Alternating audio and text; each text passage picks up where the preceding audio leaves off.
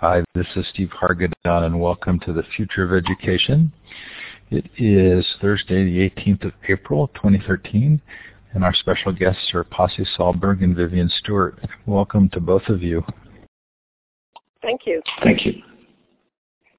This is a special show. It's in conjunction with the Asia Society and the Partnership for Global Learning. Thanks to Asia Society and thanks to Blackboard Collaborate for the use of this virtual room. We have a number of worldwide virtual conferences taking place this year. These are all free. They are supported by organizations, but they provide an opportunity for very unique peer-to-peer professional development. We had the School Leadership Summit in March. All of those recordings are up. It's a full day of about 70 sessions and some great keynotes. Coming up at the end of June at the physical ISTE conference, we have our shadow conference events called ISTE Unplugged that starts with an all-day unconference called Hack Education this year. And then this summer we have a fairly significant event that Hewlett-Packard is sponsoring on STEM, a worldwide STEM conference. Then in the fall, our Future of Libraries conference and what we call the Mothership, the 5-day Global Education Conference, which is 5 days, 24 hours a day. These are really fun events. Go to web20labs.com to find out more about them.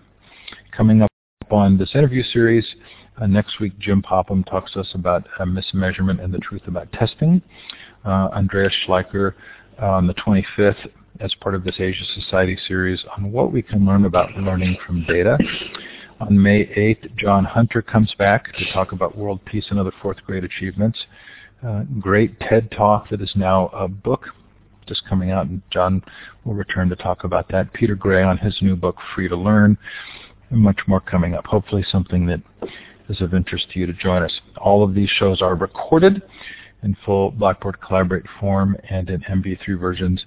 Elliot Washer and Charles Majowski talked to us yesterday about their new book, Leaving to Learn, from Big Picture of Learning. That was fascinating. Madeline Levine on parenting, and John Hattie on meta studies in education. Michael Fullen before that, Young Zhao. Anyway, lots up there, over 350 sessions, I think, at this point. Again, available for you to download and listen to. Those of you who are in the studio audience now get a chance to let us know where you're participating from. Look to the left of the map. You're looking for the star icon. Click on it twice and then click on the map. It's fun if you put the time and the temperature. We've got New Zealand. I'm in Jaipur, India, and it's 1:33 in the morning, and it's been hot, which should be no surprise to anybody. North America, Canada, the United States. Feel free to continue to put those notes in the chat as we move forward. There is a Mighty Bell space for this show. It's a place where you can continue the conversation. I've put several links up on that site if you want to follow up on the material. The link is there in the chat. It's also in my blog post. And feel free to participate in that after the show. So, Vivien, I want to jump right in. An hour seems like a lot of time, but it turns out not to be. And there are two of you, and you're both so interesting that we'll want to hear from. Can you kind of give us an overview of what the international tests are showing us, sort of how we should be perceiving the results of these tests in the United States? Well, if you're trying to compare education systems internationally, there are a number of things to look at, not all of which are in the international tests, but you certainly would want to look at high school graduation rates because that's really sort of a basic entry point for a modern economy. You'd also want to look at college-going entry and exit rates because that tells you, what your high skill level is. But when people, so those things are important, but when people talk about international tests, they are usually talking about a set of tests. There's PEARLS, which is a literacy test, TIMS, which is a science test, and the most, I think, well-known, the PISA tests, are tests of what 15-year-olds know in math, science, and reading. And all of those things together, they have slightly different results, but if you take all of those things together, they do show that certain countries are significantly sort of ahead of the pack, if you like, in terms of the level of student performance and graduation from school and college. Others are in the middle and others are low down. There's not a huge difference between, say, number 14 and number 15 on the list, but between the top and the middle and the bottom, there's a big range, and there's a lot of research that shows that this has sort of consequences, at least in the economy. Has the United States actually performed more poorly, or is it just that the other countries are doing better? The other countries are doing better. In the 20th century, the U.S. was the first country in the world to get sort of mass secondary education. We still are not 100%, but we have mass secondary education. The first country in the world to have mass higher education. Other countries noticed this and saw that it was important to U.S. success in the sort of latter half of the 20th century, and so they started to invest in education, and they have been moving ahead much more rapidly. So we haven't got worse, but other countries have got better faster, and so relatively speaking, we are behind in terms of the skill levels of our labor force. So Pasi, Vivien comes up with 8 sets of solutions or conclusions about things that the United States could or should be doing in order to, or lessons that we could learn from these countries, one of which is around equity. Can you define equity for us and sort of give us an understanding of how that's a part of the Finnish story? Sure, Steve, but let me begin by congratulating you and the Asia Society for a wonderful forum for people around the world to join the conversation and speak about these important things. First thing I have to say is that I'm not a native English speaker, so all these concepts and words I have to learn from others. And equity is one of the difficult terms really in education to define, because it's been used in a very different way. Sometimes when people speak about equity in education, they refer to fiscal equity, meaning that the resources should be distributed evenly. Sometimes people use equity as a synonym for equality. That's often the case here in Finland, because we really don't have the word equity that we use in education. But for me, when I speak and write about equity in education here in Finland, I often use the definition that, for example, the famous Australian Gonski review recently adopted, which basically says that equity in education is the strength of the relationship between children's family background and their educational performance in school, meaning that if this was an ideal world, then there would be no correlation between children's family background and how well they learn in school, because everybody would learn regardless of where they come from. But everybody knows that the family background and parents' socioeconomic status is the strongest kind of a factor behind the students' learning in school. Then equity becomes a relevant term. So in other words, when we speak about more equitable education systems, the strength of the relationship between children's family background and their educational performance gets weaker. And if this relationship is strong, then the education system is said to be unequitable. And this has been a really significant part of the story you tell about Finland's success, right? It was not the desire for academic achievement, but the desire for equity. Am I right? Yes, exactly. And this, the story of Finland, as I describe it in my Finnish lessons book, is really the story of the last 40 years.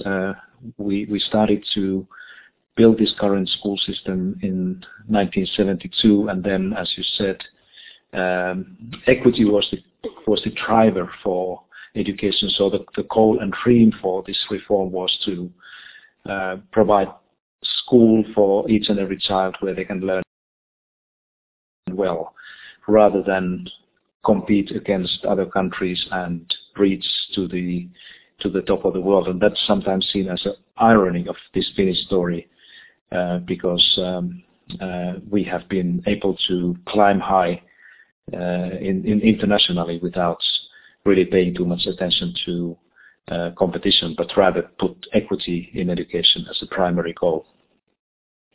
So, Vivien, if I think about this rationally and logically, it makes an enormous amount of sense. You're building for a longer-term success within your culture, society. You're investing in a broad way in helping all people succeed. Why in the United States do we have difficulty with equity?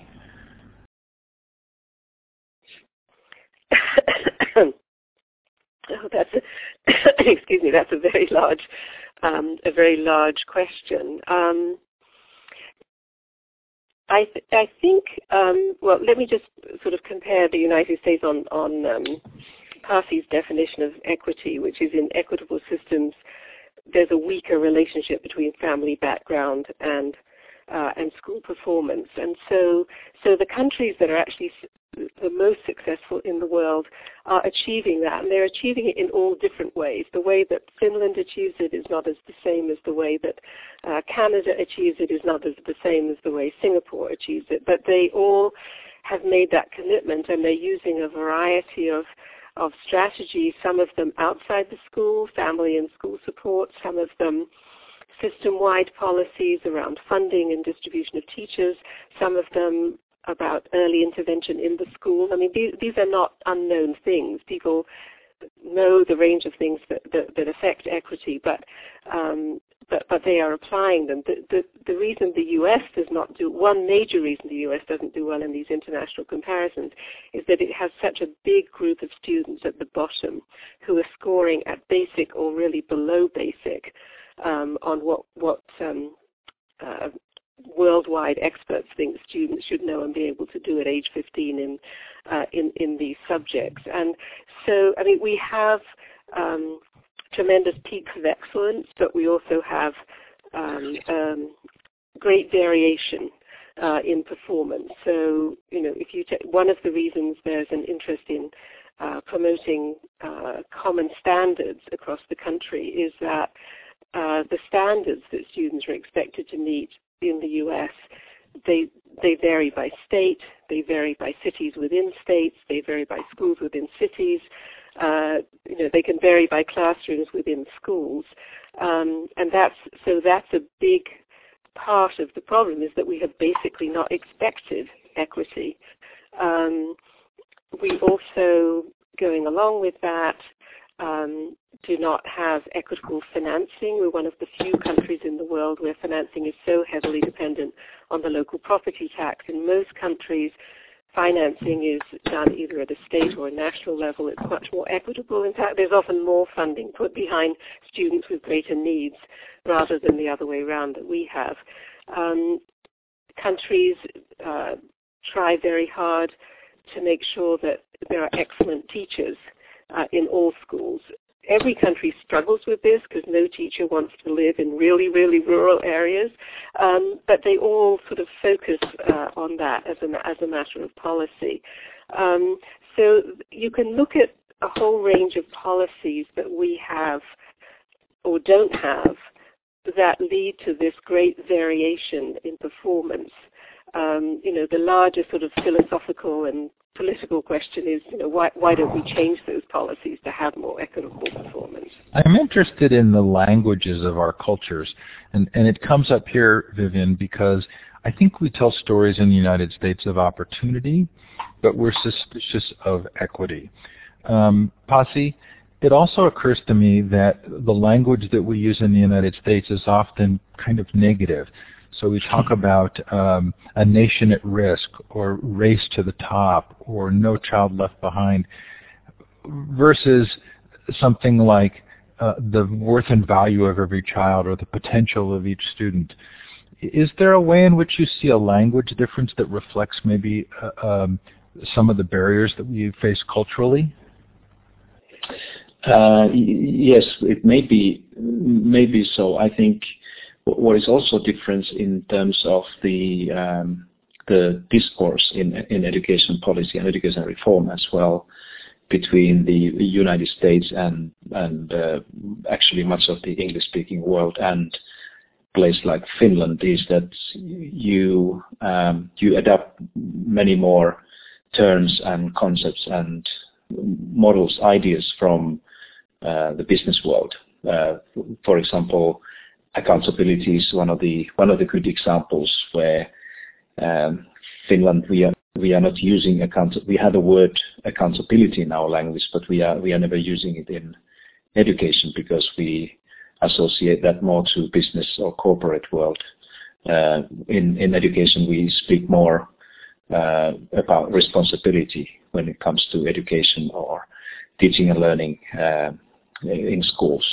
I think also the difference between use of language between the English-speaking world and where I live is that you seem to rely much on these invented kind of a brands like the No Child Left Behind or A Nation at Risk that you mentioned, and then still try to keep on doing the same old things, and that's something interesting. For example, the title of the No Child Left Behind is excellent. It's actually what we have been doing here for the last 40 years.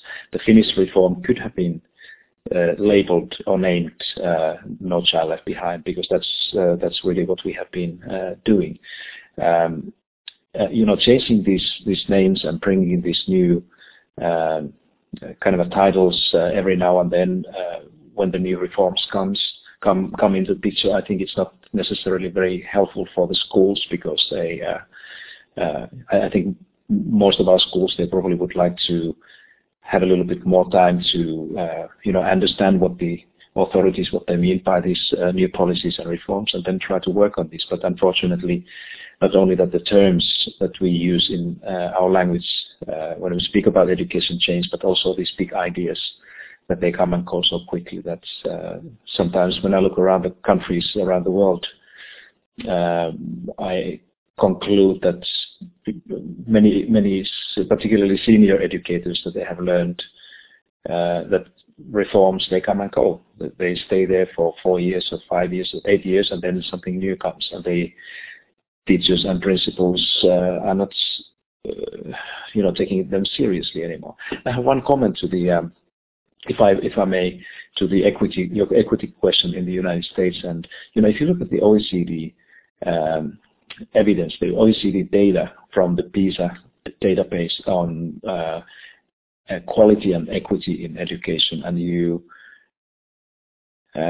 locate the United States as a federal state into this two-dimensional map of equity in education on one axis and quality or excellence of education on the other. The interesting thing is that the United States is fairly close to the international average in both of these variables.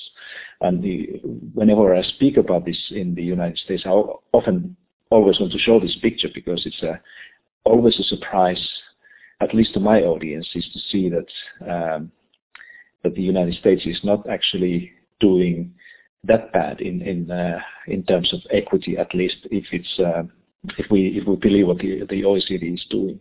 So I think we also need to, at the same time, when we say that the equity is a challenge for the United States, but as an external observer of the complexity and diversity of education in the United States, my conclusion is that the public education system in America is doing actually surprisingly well in terms of, particularly in terms of equity. And that's why I think I just want to give some credit also to the people who have been maintaining and sustaining the public school system there. I think that if I may comment in on that, I don't know that we want to get into a sort of technical debate about the OECD data, because there are different ways of slicing it. But certainly, if you look at the proportion of students scoring in the bottom 2 of the 6 bands of measurement, it's very high. Now, there are lots of different countries in the PISA surveys. It's actually gone beyond OECD. Lots of countries outside of OECD now take it, and many of them are at lesser stages of development. There are clearly countries that are more inequitable than the U.S., but it's still the case that one reason the U.S. average performance is low is because we have such a large proportion of students who are not performing very well. And if I may, just on the issue of leadership and language, that's a very interesting point you raise about the language in which education is discussed. And I guess in the U.S. I'd say, if you're in a local school, people talk about the goals for children, the aspirations for children, in I think a fairly positive way. It's when you get to the state and national policy discussions that you get this focus on sort of crisis. And it is noticeable. I don't know that I could generalize about all countries in the world, but I spend a lot of time in Asia, and we bring together U.S. and Asian educators for discussions of sort of common educational issues. And the discourse from Asian countries, we're all talking about the challenges facing us, but the American discourse is much more negative about how poorly we're doing, whereas the Asian discourse is much more a sort of onward and upward story of progress. So that's interesting. But I do think Pasi talked about reforms coming and going, and people getting tired of them, believing they'll blow over. Another aspect of countries that are doing well is that they do find a way to have sustained leadership in education over long periods of time. I mean, often educational change comes out of a crisis, and there might be a strong leader, and you can create some significant change in 3 or 4 years, but the really long-term changes go beyond a sort of typical political cycle. And so the question is, how can you get a commitment to a path that's reasonably consistent, where one builds on the other over enough time for the system to keep moving up? Pasi can talk about how it's done in Finland. I mean, in some countries where there's only one political party, you obviously get it that way. But in other places, and I think Ontario in Canada is a good example of this. In the 1990s, they had a really dysfunctional system. Everybody was fighting with everybody else. There was lots of blaming the teachers, very much the kind of rhetoric we've had in the U.S. over the last couple of years. Lots of teachers were leaving the profession. When a new premier came in the early 2000s, he decided to bring all of the stakeholders in education together and create what he called a partnership table, and had them all agree on a limited number of goals in literacy, math, and high school graduation that they were going to work on, because he wanted to be sure that whatever he launched while he was in office continued for enough years. So there has to be a way to create that kind of broad consensus, so that you're not just in the situation where every time there's a new governor, there's a new education initiative that repudiates the previous one. So we've talked about equity, and you did a very nice job there, I think, talking about vision and leadership. And we're not going to be able to get through all 8 lessons in full detail. But I did also want to make sure that we talked about, Vivien, your lesson of high-quality teachers and leaders. And you write that the quality of teachers depends on the system in place to support them. So what lessons have you learned about that? Well, and Finland is a great example, so I'm sure Pasi will talk about that. So there have now been 3 international summits on the teaching profession, which have brought together 20 to 25 countries with somebody from the ministry and somebody from the teachers' organization, usually a union, but not always, to focus on the issue of the teaching profession in the 21st century, because I think every country has concluded that no matter what your policy structures, it really all depends on the quality of the teacher in the classroom. And I would say if you put together the lessons sort of across all of those countries, and I've written the reports from these summits, so that's sort of topmost in my mind, to get a high-quality teaching profession, you need to do a number of things. Not every country does all of these things, but you certainly need to make teaching an attractive profession. Starting at the very beginning by trying to recruit into teaching people who are of high academic quality and also really, really want to teach, have a passion about children. You want to give them strong preparation in subject matter, but also a lot of clinical preparation in classrooms. I think that's the biggest weakness, most countries would say, of their teacher preparation system, is that teachers don't have enough mentored experience in classrooms. The best systems also make sure that new teachers are not just thrown into the deep end, but have some real sort of mentoring over the first couple of years. And there are enormous differences in the attrition rates of teachers, from 3% in the best systems to up to 50% in some American cities, for example. So the mentoring really is important.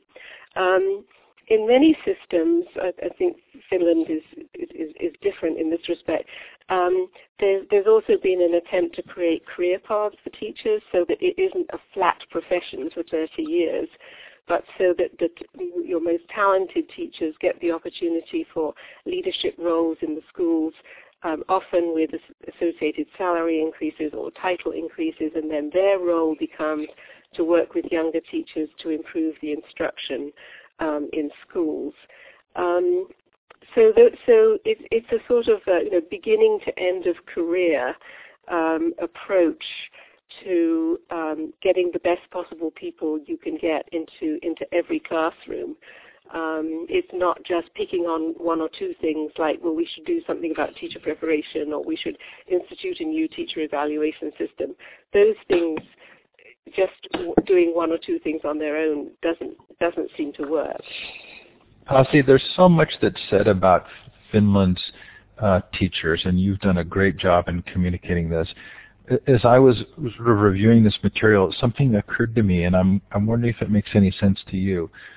It felt to me like there was this tremendous parallel between how teachers are treated in the Finnish system and how students are treated.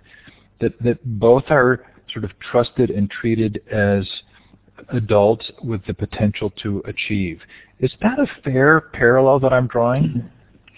I think you're right, Steve. And that's what we often hear from the international visitors that we have had here, to the point that our Ministry of Education has considered changing the name of the Ministry of Education and Culture to Ministry of Education and Tourism. So, but this tourism has really also helped us to see things like you mentioned, and I think the kind of a theory of action of many Finnish educators and teachers is that the similar type of conditions for productive learning and behavior really must exist in both classrooms and staff rooms.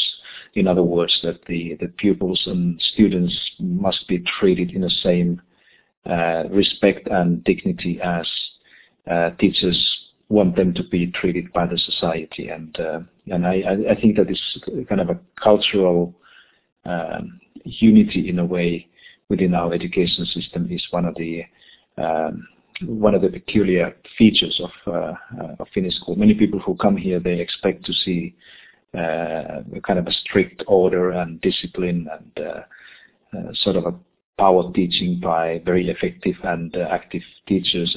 But what many people see here is quite the opposite. They see a relaxed atmosphere in schools and not too many busy people or kind of a stopwatch type of pedagogy, but kind of a relaxed atmosphere. And I think that this goes through both students and teachers as well. I'm so glad you brought that up because, Vivien, when we talk about accountability in the United States, we get visions of stress and control and compliance that come to mind. But the description Pasi just gave of kind of relaxed, engaged, deep learning actually can be a part of long-term accountability. How have you kind of parsed that out?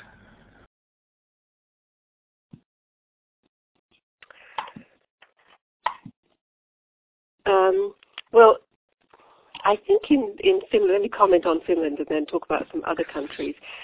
I think when a country has great confidence and great respect in its teachers, as Finland does, I think it's only 10% of the people who apply to become teachers in Finland can become teachers. It's a highly selective occupation. Then you don't have to have a lot of managerial mechanisms to regulate them and measure what they're doing. The schools in Finland are also very small, so everything can be more informal. I think where you see accountability pressures come in is in countries where they feel their education systems are not performing well, so they look at student data and see problems, and the first instinct is to to monitor it more. Or if they don't have confidence in all the teachers. And so, one press for accountability systems for teachers is because there's a sense that some teachers are ineffective. But I think, so there is this great tension. Actually, the most recent International Summit on the Teaching Profession, which was held in Amsterdam in March, was on this subject of accountability systems for teachers. And you will find, again, a great range of practice. There are systems, and Singapore would be an example, where there's, they have an extremely high-quality teacher workforce. They've done all the things I talked about earlier. Starting in the mid-90s, they decided to raise the quality of the teaching profession, did a lot of things to do that. But they still have quite organized and systematic forms of accountability in the system, both of schools. They're measured every year in terms of whether they are meeting the goals that the principal has set. Teachers make a plan at the beginning of the year, and they meet principal twice during the year, and they're assessed at the end of the year by peer teachers. But they're assessed on a wide range of measures. They're assessed on not just how well they are teaching in the classroom, but how well they relate to students and parents, what professional contribution they make to the school. So it's a sort of multifaceted effort. But then based on that, a professional development plan is set for the next year. They set it that they will work on. So you can see systems in which accountability is part of a much larger sort of continuous improvement system. That would be sort of an ideal if you're going to have an accountability system, which I think most countries will have, because they're not small and they don't have necessarily the level of trust in the society that characterizes Finland. But then there are places in the US and many Western European countries are examples where there's just tremendous fights over accountability because it's seen as being applied in a sort of a harsh or a punitive sense, or measuring on very narrow measures, and making high-stakes decisions on kinds of assessments that really don't bear that weight. So I would say overall, I think the teachers' organizations, the international teachers' organizations, as they participate in this conversation, are trying to stress that everybody that feedback is useful for everybody, but that, I'm just trying to turn off my phone here, but that it needs to be tied to improvement and opportunities for professional development, which is a more sort of professional way of thinking about accountability, rather than a very managerial, top-down, as Pasi says, a very business-oriented view of accountability. Steve, can I get back to the... Go ahead, Pasi. Yeah, I would like to get back to Vivien's point on the situation in Finland, which is very correct. But this is so important that I want to echo it a little bit. It's true when you said, Vivien, that we are accepting about 1 of every 10 candidates, applicants into primary school teacher education programs, which simply means that when our research universities are choosing these students into their master's degree programs that normally last for 5 to 6 years, that they can really select those individuals who are both able and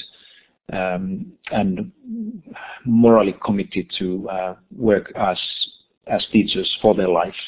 But this means here in Finland that we can, when we have this privilege to control the quality of teachers at entry, in other words, that we are not allowing anybody even to begin studying to be teacher in Finland, let alone that we would be allowing people to go into school with a low moral or low skills. We don't need to really ask ourselves about the accountability or teacher effectiveness or anything like this, because all of those who are accepted, lucky enough to get through into teacher training, they also graduate, and most of them will go and enroll into school and work there for a long time. And that's why I was there in Amsterdam with you in this summit, and I was not part of the Finnish delegation, but I had a chance to speak with my colleagues there from Finland, and the kind of a informal overall impression of the meeting was that they didn't quite understand why people spend so much speaking about these things that you mentioned, about measuring teachers and trying to find the definition of for a effective teacher, and all this talk about accountability, how and in which ways the teachers should be held accountable for what they do.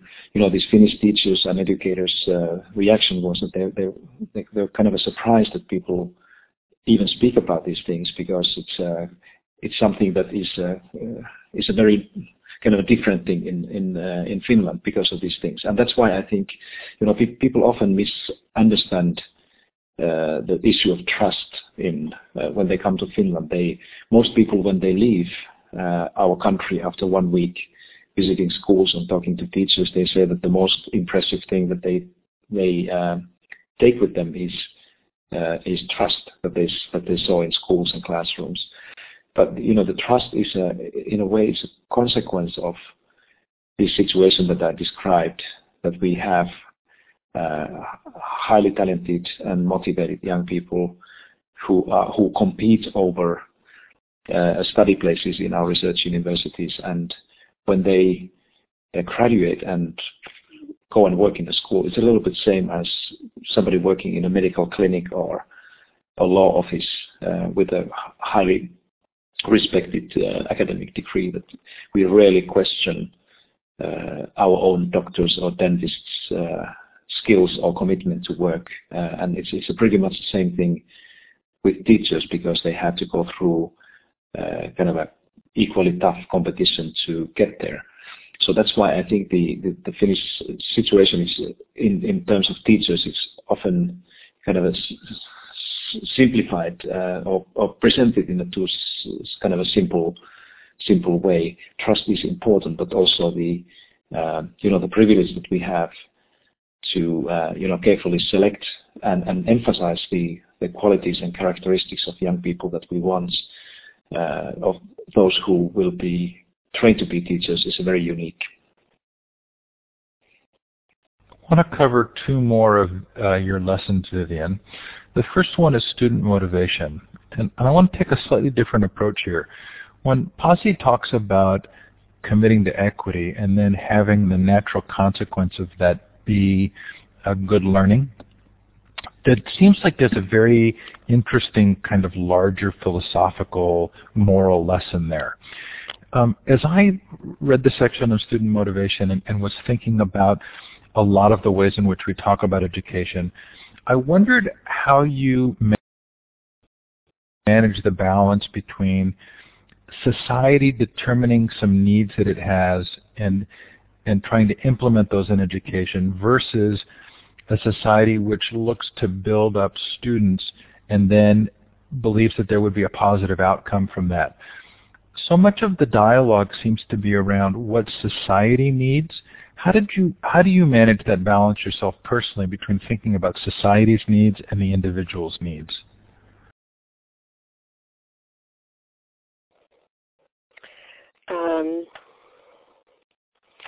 That's a very good question, and Steve, I should just say for whoever's listening, I mean, Pasi is talking about one system, and in my book I look at a half a dozen very, very different systems. So these lessons learned are lessons that I think cut across systems that are very, very different from sort of federal systems like Canada and Australia that are sort of much closer to the US but are higher performing, to Asian systems like Singapore and China that are obviously organized very differently.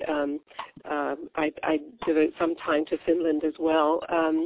So I'm sort of generalizing across, and the reason for looking across very, very different systems is to see what makes systems high performing, even if they have different cultures, even if they have different political systems, different ethnic mixes, different economic levels, et cetera, et cetera. So I just want to say that because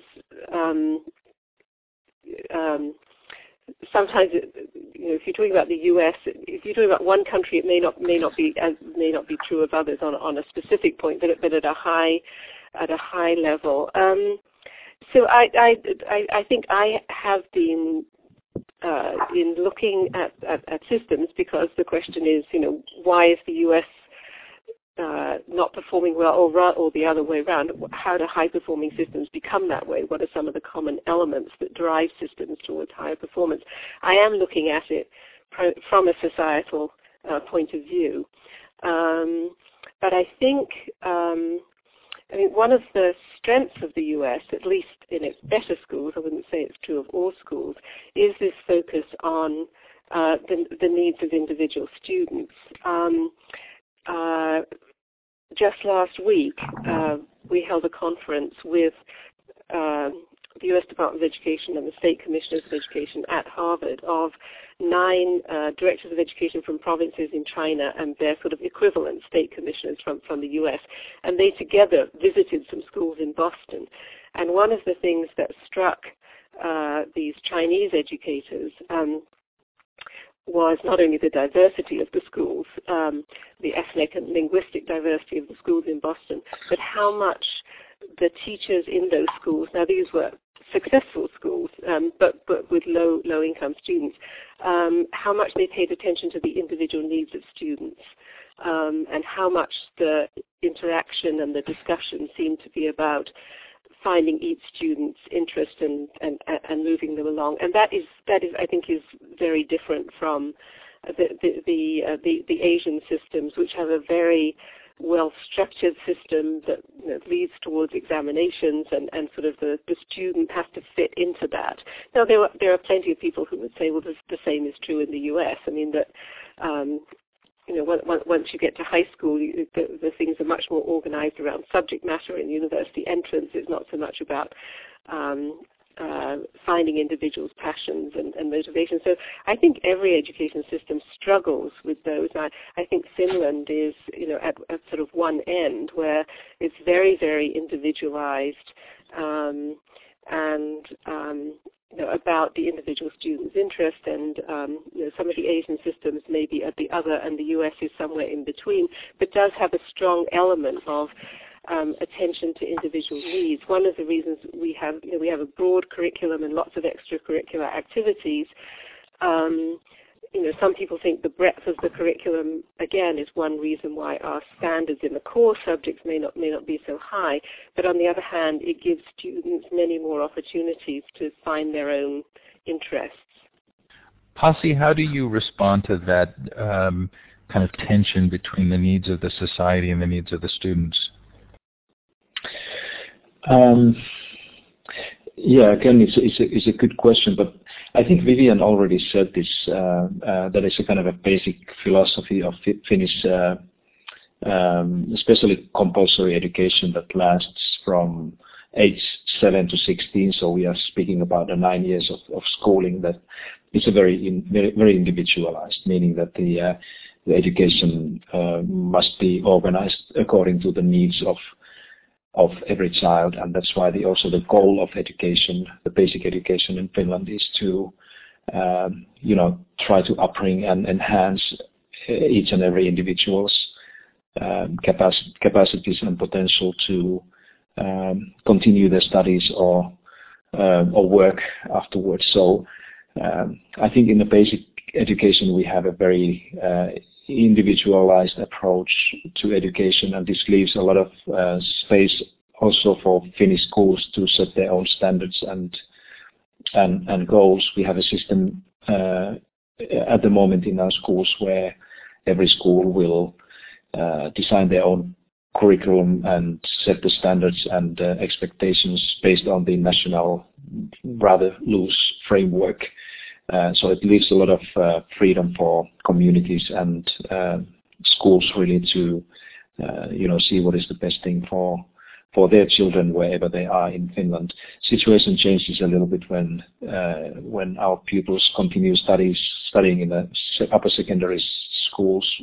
Normally they are about 16 years old when they do that, and there because we have two types of upper secondary schools, a vocational school where approximately half of the students at that age go, is very much driven by the needs of the labor markets and economy, and the academic upper secondary school is more driven by the expectations of further education or academic higher education. So I would say that we try to educate all our children up to the age of 16 based on the very individualized and child-centered educational philosophy, where kind of a balanced curriculum is a kind of a defining idea in our schools. We try to keep a good balance with music, drama, dance, manual work, and the academic subjects, so that everybody can find their own passion and area of strength. But as I said, when they get older, the situation changes. So go ahead. Then, when you pose the question that way, Steve, I think you're perhaps primarily talking about the sort of the economic function of education, of producing a skilled labor force. At least that was the way I took your question, and that's obviously from a society's point of view a major one. But another value or goal that societies put on their education systems is also to produce good citizens. That's not something that's captured in any of these international measuring systems. I think probably because it's too context dependent. It's too hard to measure. But it's certainly something, as you look at all of the documents about different countries' educational systems, it's certainly something that countries place great stress on, and the ideas about what it is to be a good citizen are changing and becoming not just somebody who will serve a local community. That was perhaps an older definition, but somebody who can be a good citizen in their nation, but also increasingly the idea of global citizenship is sort of entering the discourse of these countries. This is a perfect segue, because I want to make sure that we do touch on the global and future orientation lesson. So Vivien, I was an exchange student in high school. I lived in Brazil for a year. And so I kind of take notice of the information on exchange programs. And Ed Gregert recently said that in the U.S. we receive about 20,000 exchange students a year, but we send out fewer than 2,000. Is there something valuable in understanding that? Is there a way to explain why we aren't more globally minded? Well, I don't know what Ed probably knows because he's been in that field a long time. Is he talking about high school students or college That was students? high school students, the numbers I believe. Of college students. Yeah, the numbers of college students who are studying. Exchange at the high school level is still quite small, I think, in most places. At the college level, it's much more substantial. And while the U.S. certainly receives more students from other countries than it sends out, it's definitely growing there, and that's a big focus at the higher education level. I think people, for a whole variety of reasons, maybe don't emphasize it so much at the high school level. But on the issue of why the U.S. isn't more global, I think it's for good historical reasons. I mean, the European countries are small and they interact with each other. Countries that were colonized learned about, the imperial country. The U.S. was a huge continental country with a big domestic labor market, oceans around it that protected it from the world, a very local system of school governance, so you tend to emphasize local issues. So I think it's understandable why it was that way in the past. The question is, what's it going to be like in the future? And certainly, as you look at other countries' education systems, I think I don't know how Finland would rank on this, but world geography, world history, learning a second language from elementary school, the idea of spending part of your higher education career learning abroad. Singapore even sends its teachers and principals to other countries to sort of look at other best practice elsewhere and bring it back home. There's a much more global orientation in other countries, but I think it's coming here. It's increasing. Vivien talks about international benchmarking, Pasi. I know I've heard you speak about Finland not knowing that there's a need for reinvention, constant reinvention, and not wanting to rest on laurels or even become tied to matching previous test scores. In what ways is Finland looking to continue to learn from international, from other countries? Of course, this situation where we have been now for the last 11, 12 years during the PISA period has given us this opportunity to meet many more people really throughout the world than we have ever had a chance to do. And this is, of course, through the visitors who come here. I think we have had all of the current educational reform thinkers and leaders here, several leading policymakers, practitioners, and I think this has provided us an opportunity to, continuously learn from others. I think it's important to remind here people that the Finnish success where we are now is very much built on the ideas and innovations that we have learned, particularly from the United States during the last 50 years, really, and that's why I think Finns understand it much better than many others, how important, how conditional actually the learning from others is, meaning that we cannot really think about the future without continuing learning from others. My brief comment to the question of educating global citizens is that I think we really, when we speak about school education, like Vivien said, that we have to think about other things before we ask the question of how many students go to exchange before the college.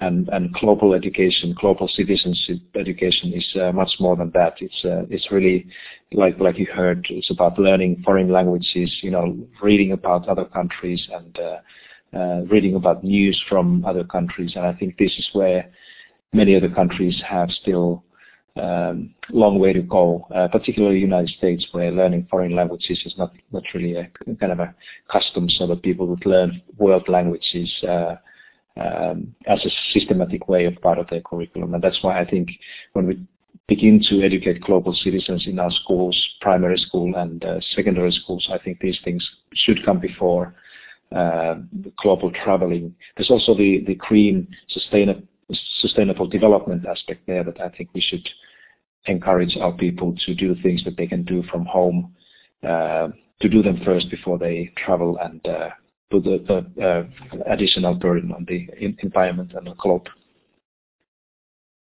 Vivien, I'm going to give you the last question. Go ahead. Okay. But I just wanted to comment on Pasi's comment that people in Finland have learned from the U.S. and simply to say that while I've sort of been focusing on what the U.S. can learn from other countries, what mirror does it hold up to our system? What does it show us? It's also the case that all of the high-performing systems have spent a lot of time sending people to the U.S. I mean, we do have the largest education research activity in the world. People can sometimes question some of the quality of it, but it's enormously generative. We have lots and lots of innovation, and people come and look at these things and think about how they can take it back to their system. What we haven't done is the sort of system part, to build this into a coherent system with common standards and high-quality teachers and equity that serves all children well. But in every country, people will tell you how much they've learned from visiting schools and reading American research. I think that's a terrific place to finish. I'm going to thank both of you as I turn the time over to Honor now, and I think she'll want to continue to interact with you. But at least from my side, thank you both so much for a very thoughtful conversation. Honor?